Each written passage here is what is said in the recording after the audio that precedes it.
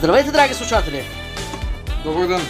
Добре дошли на Рест, пийс и 3 Част 2.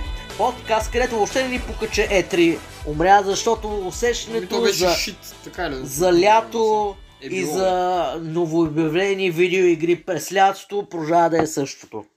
Аз съм вашият... водещ. Как се казва тия? Траурен агент. Дракон и днеска с мен е черното кафе. Така, E3 умря. Пука ли ти? Не. Вече обясних защо не ми пука. Викам да приключваме епизода. 40 секунди докарахме. Драги слушатели, моля да се абонирате там новите слушатели към подкастото. Цакайте камбанки, защото... да се тормози дракона тук с японски. Да, обещал съм да уча японски език, като наберем 100 сабскрайбърчета. И до нови срещи. Айде, чао. И тук трябва да поставя началото на музиката. Дай сериозно сега. Няма такива кратки епизоди да ви пускаме без слушатели. Я стига. Толкова много още игри измишлотинска вънаха. E3-то, макар че умрял, продължава да живее духом. Той е зомби. И говорейки за зомби, яйцето го няма. А пък трябваше да е тук. Трябваше да е тук. Малко зад кулисие, ние с яйцето записахме един епизод, но пък беше в движение в автомобил и толкова много бучеше, че може би ако се направим Patreon, ще бъде само за subscribers only. Да звучат... Това ще е изгубеният епизод. Изгубеният епизод.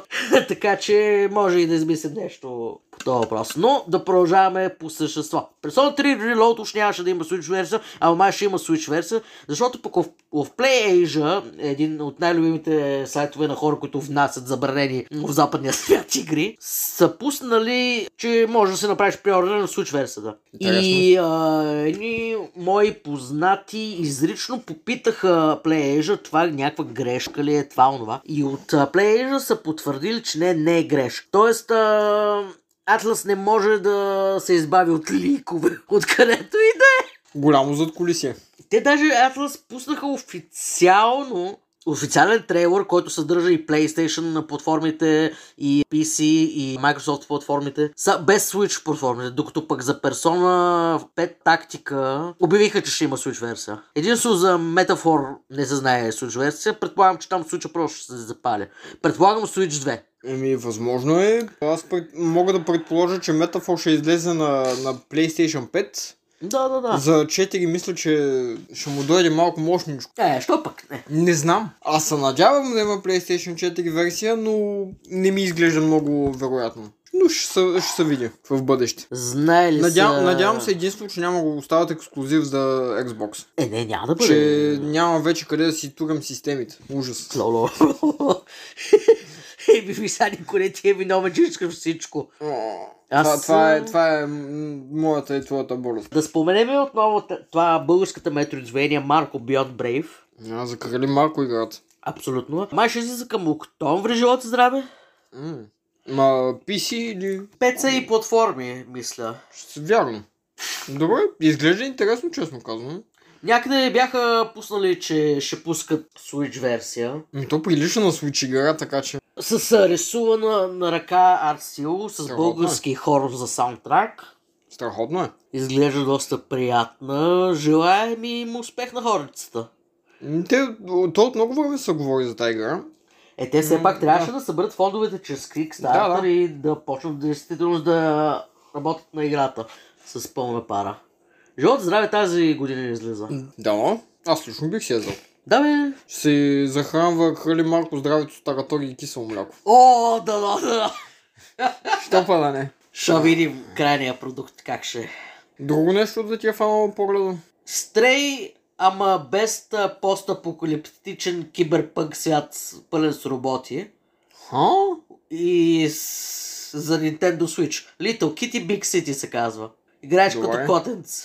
И правиш котешки неща. Изглежда суморанска. Може да крадеш смартфони. И не само. Добре, много хубаво. И да буташ вази.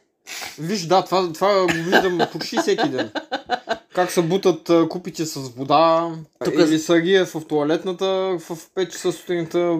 Това е любимото занимание на котката. Зад колисна тайна, черното кафе има котенце вкъщи. Ами, той един път щеше се набута в самия подкаст, като го записвахме онлайн. Мяу. Да, обаче реши, че се скри под леглото да спи на халника. Нека. Да. Човека има нужда от сън. По 12 часа на ден. И аз искам да съм котка, ама... Аз пак да знаеш аз в тази нощ, защото през седмицата живота реши... О, да, ето, кутията. Много... Да, тук е в трейлърчето, котката влиза в кашонче. Аз съм му накупил стотици играчки и той обаче се вре в кашоните. Поръчваш си за себе си неща от Озон. Кашончето за него, съдържанието за тебе. Ти си мислиш, че не съм го правил, ли? Да, така се прави. За какво да купуваш на котка играчки, като кашон е най-готино до днешно на планетата. В игричката явно можеш да си слагаш разни шапочки на котката, можеш да сложиш шапка като на вещица. Говориш с други животинчета, там говориш с куче и с гарга. Също така, дупето на котката ще седне върху клавиатурата на лаптопа ти. Сега, по-важното е, че няма ти седне на главата. Дали... Ще видим. Дали... Това ми привлече погледа. Вау! Стрей без депресанщини за Nintendo Switch. Найс. Окей.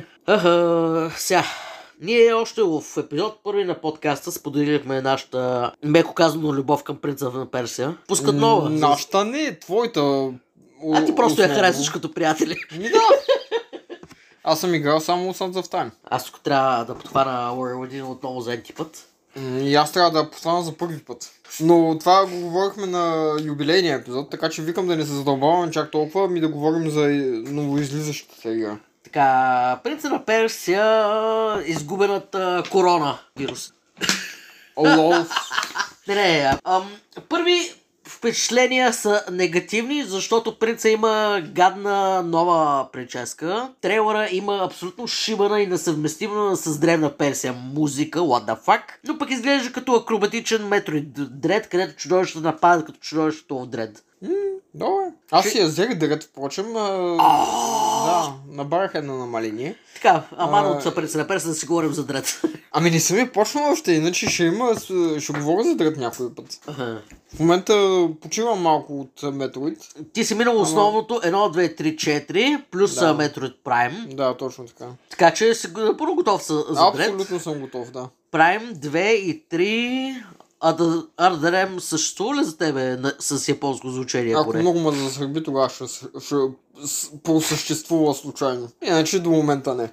На тебе сме ти дали достъп до японската версия, където целият текст е на английски, а пък звучението е на японски. Така че ще е търпимо. Да, добре. Ще е търпимо, за разлика от на английски voice актинга. Аз така играх. Ама ти си я минал? Да, бе. Съвсем не търпима ли? На японски... Не, за контрола ти говоря.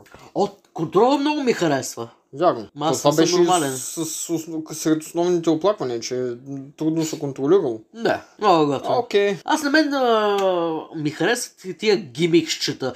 Одерем я играеш, държиш Wiimote-ът в NES стил. Едно и две са ти А и Б бутона, нали? Кръстачката ти е вляво и за да използваш ракетките си, трябва да насочиш Wiimote към телевизора. Все едно, че играеш First Person Shooter. Както играеш или както играеш Prime Wii-портовете. И Prime 3, разбира се. Okay. И точно този гимик много ме кефи. Лошото е, че те заключва на едно място, така че трябва да си сигурен къде си застанал, че да атакуваш. Но не е фантастична игра. Това е. Добре. Не е на нивото на нито една от Metroid игрите, но е малко по-добра от Metroid Prime Federation Force, която но е прилична игра, така? Ако играеш с японски гласове. Добре. И това ни е накратко мнението за Prince of Persia The Lost Crown.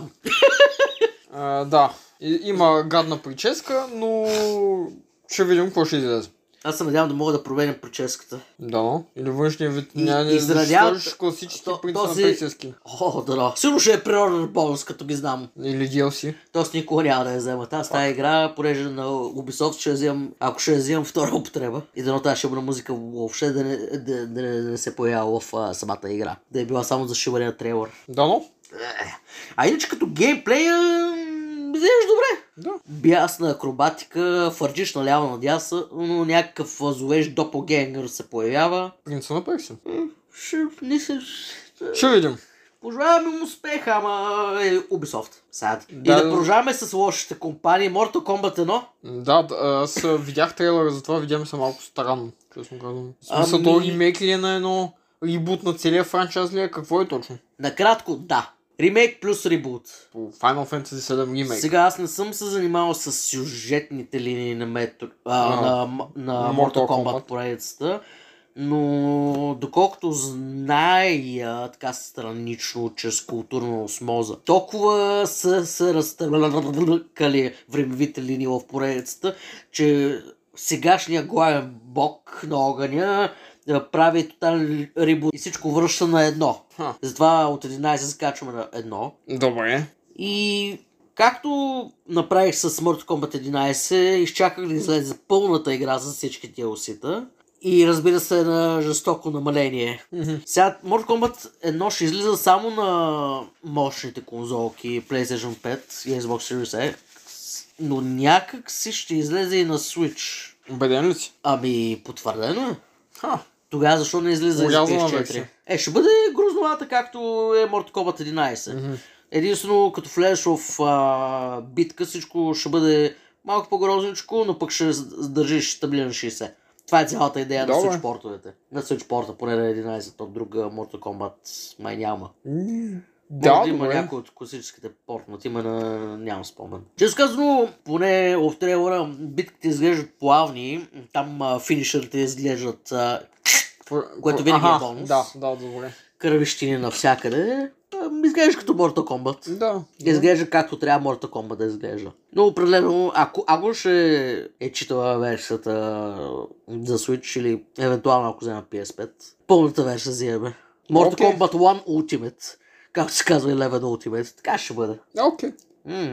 Аз Mortal Kombat не съм играл от много време съм. Аз при няколко месеца направих един бърз. Минах през 1, 2, 3 и 4 Gold или нещо такова. Даже вече не помня какво минах, защото набързо минах през Story Mode. Новите са по-добри. Но класическите за PlayStation 1 и по-назад за Genesis е много дървен контрола. Да, знам. Аз съм играл на Genesis Mortal Kombat. На Войчо ми игралната зала на времето. Да, и си не си маканил. То беше на село. Какво? Всичките деца се събираха там, понеже това беше единствената атракция. Ще му покажеш на село, ще издуя кокошките, ще взема яйцата от кравите и ще дойда след това в игралната зала. Личи ли се, че не съм бил на село? Давай да продължаваме с следващото заглавие. Sonic Superstars. Мнение. Окей, изглежда готино. Разбира се, има приоритет бонус, ако се регистрираш там с нюзлетър да ти пратят кодче. За костюм на Ейми. Може да играеш с Sonic, с Tails, с Knuckles и с Ейми заедно. Едновременно локален мултиплеер ала New Super Mario Bros. Wii. Така че да се надяваме на хаос както в една игра. В коя? New Super Mario Bros. Wii. Играл ли си в мулти? Не съм. 4 души като играят заедно, хаос е нетърпим. Аз съм казвал, че в подкаста, че след първото Super Mario Bros. Дето е на NES не съм подхващал нищо, обаче това не е съвсем вярно. На едно древно PMP играх Super Mario Bros. 3. Сега PMP е китайско менте PSP конзолка, Portable Media Player. На него можеш да се пускаш филмчета, MP3 и NES игри. С NES не подкарваше, мисля. Това ви говорим за преди 20 години. И приблизително, това беше късмет, ако ти тръгват с половината скоро за NES игрите. Почвал съм тройката там, обаче след онова ниво с слънцето малко се отказах, защото не спирах да умирам. Аз небеизвестен на слушателите на подкаста с controversial мнението, че Game Boy Advance версията на Super Mario Bros. 3 е по-добра, с по-хубава музика от NES или SNES версията. Нещо музиката е по-добра в GBA версията, което е странно, защото пък GBA има много лош говорител. Но обективно казвам, която и версия на Super Mario Bros. 3 да фанеш, винаги ще имаш good time. Просто аз имам модифицирано GBA и исках всяко извинение да си го използвам постоянно. Така, Sonic Superstars. играеш четиримката, музичката поне в трейлера е много сладка, поне Sonic игрите с едно-две изключения винаги имат прекрасна музика. О, да. Геймплея изглежда много готин, за разлика от Sonic the Hedgehog 4, епизод 1 и епизод 2. Онова сериозно недоразумение. Че била голяма шитня. Меко казано е голяма шитня. Окей. Very the pain. Не, там ти се качваш на врътката и заставаш там. Там няма гравитация в тази игра. Всичко е все едно, че играеш през пластилин. Такова гадно усещане. Не се усеща приятно да се играе играта. То в Sonic игрите контрола е... Това ти е най-важното в Sonic играта. Да се чувстваш спид. Но мисля, че значително част от екипа, дето е правил Sonic Mania, ще участва в Superstars, така че опасявам се, че имам високи надежди за тази игра, което е най-голямата грешка, който един геймър може да има. Да имаш високи очаквания. Да, последно време не е окей да имаш високи надежди. Често казвам, аз напоследък не помня някакви огромни разочарования в гейминг сферата да съм имал. Но аз веднага се знам коя игра ще ми фърне погледа, така че въобще не се занимавам с тези, които ще ми кажат holy shit, what did I do to myself? И говорейки за holy shit, Shadows of the Dam ще има ремастър. Тази PS3 игричка, където измъчи съзнанието на Суда. Гоичи Суда. Да излезе, аз не съм играл, но разправя, че била феноменално. Чак феноменална не, има малко PS3 джанк, не е много изгладена, дик джокове, обаче са подходящи за нашия подкаст. Здравейте, ние сме Вулгър, Беклогър, има защо. Аз по края ремастера на Shadows of the Dam да напомня, че правят и пълен, може би пълен, ремейк на Lollipop Chainsaw, но пък нищо не са показали от него. Доколкото знам, че Джеймс Ган ще се върне за Lollipop. Добре. Така че, ако не Shadows, то поне близалчицата ще бъде Дано, надявам се. Това е още нещо, което не съм почвал, но... На Суда игрите винаги се заслужава да се пипат въпреки джанка. И въпреки там какво му казват други шефове. Добре. Той е аутюр. Какво е? Една дума, която не мога да я произнеса. Аутюр. Не мога. Така. Други какво са ни хванали погледа... Аз съм фалшив фен на Якуза поредицата, защото съм играл... фалшив, бе? Защото я харесвам, но пък съм играл само 0. Значи за момента не си истински, в момента си дървено момче. В момента съм фалшиво дървено момче. Пуснаха трейлърче за Like a Dragon Gaiden, The Man Who Erased His Name. Една странична забележка, която е важна. Fuck you with your pre-order bonuses, what the fuck is wrong with you? Да разбирам, че има преордерни бонуси в играта. Да, нещо скинове или нещо, аз не знам. Изглежда като традиционна Якуза игра, т.е. Like a Dragon игра, защото като пуснах 7, мисля, проектата мутирала в RPG. Да, в японско RPG, походово. Като традиционната beat'em up геймплей останала в Judgment странична поредица. Добре. Нещо едно такова се случи. Докато в Like a Dragon Gaiden се връщаме на традиционната beat'em up поредица. Добре. Аз жалко, че не са портативните игри, иначе да са ги минал всичките. Но скоро захванах PS4 ремейкът на първата Якуза, Килами. И така постепенно ще разсъквам. Изглежда много добре. Гласовият актьор на човекът, който си е стрил името. Кой ли е той? Не знам. Продължава да е фантастичен. Ози дълбок. Тимбърлик, как се казва? Тембър, да. Да. Макар да ма я, че съм дебел нисък тлъстю. Няма нищо. Мързи ма. Too busy playing games.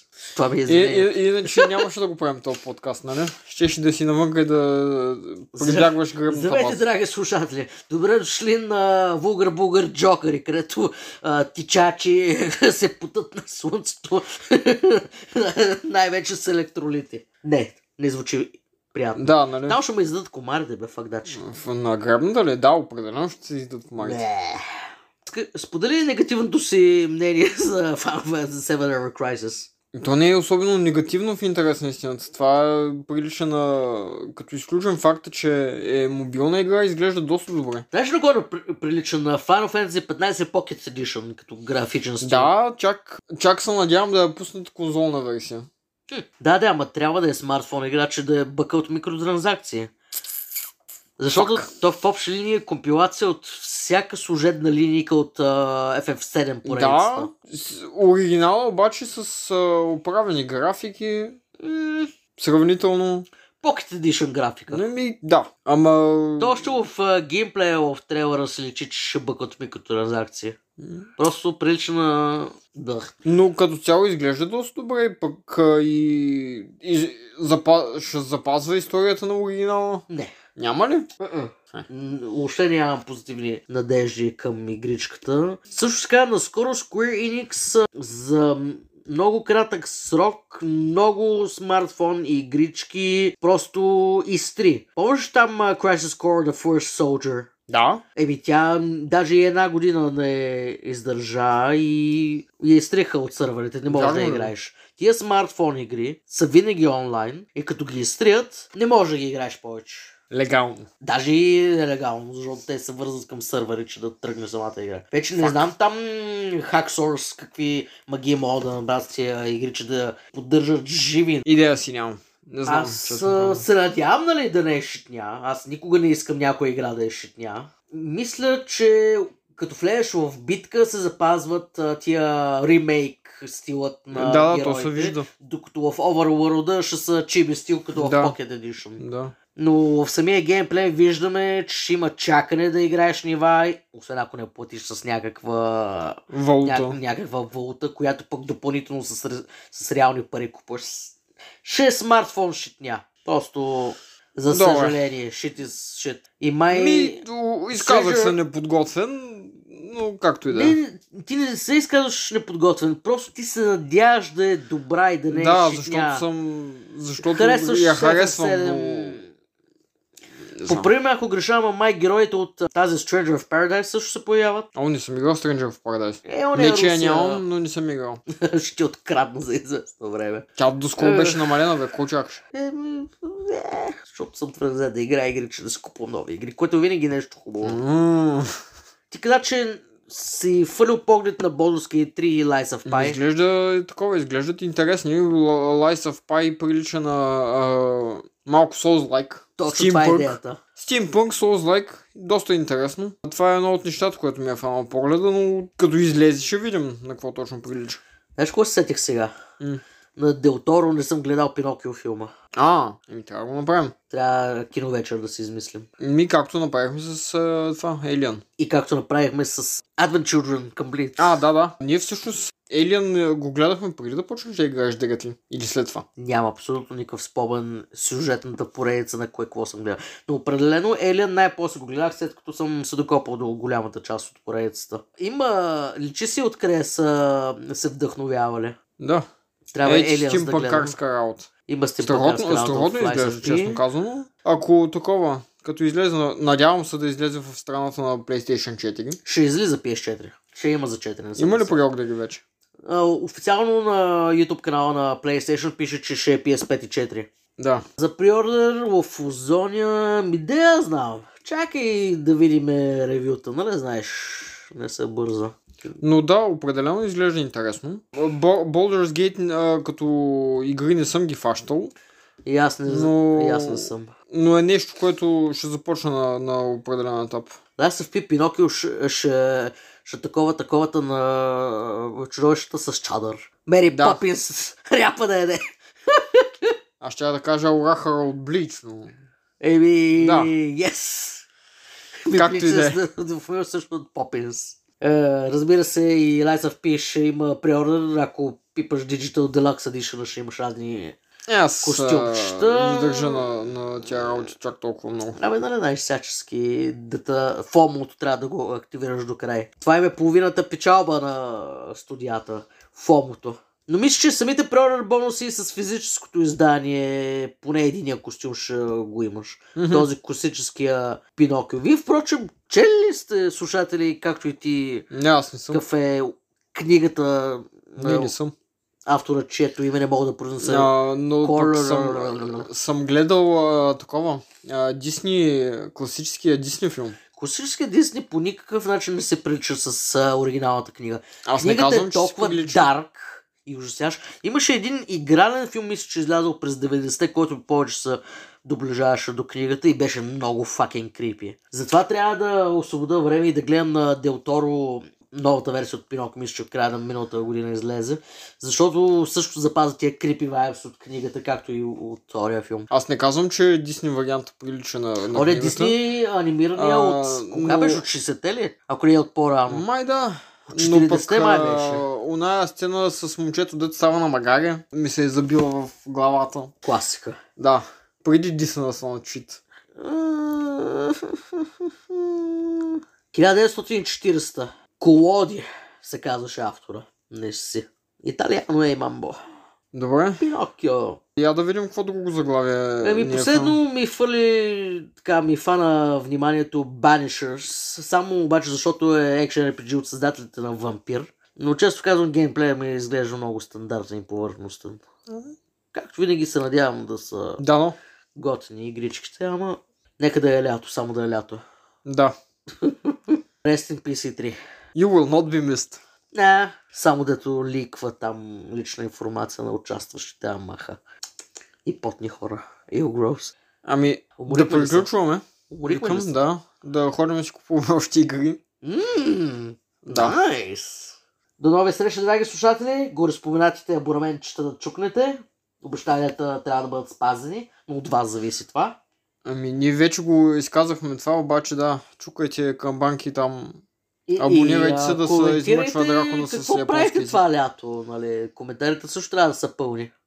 Да. Хвърлете ни поглед там в описанието, сме лепнали там. Какво имаме? Twitter, Red Circle, Google Подкаст. Някакви странни причини. И до нови срещи. Навсякъде. Игрите няма да свършат, само ние ще свършим. И до нови свършвания срещи. Айде, чао. Чао.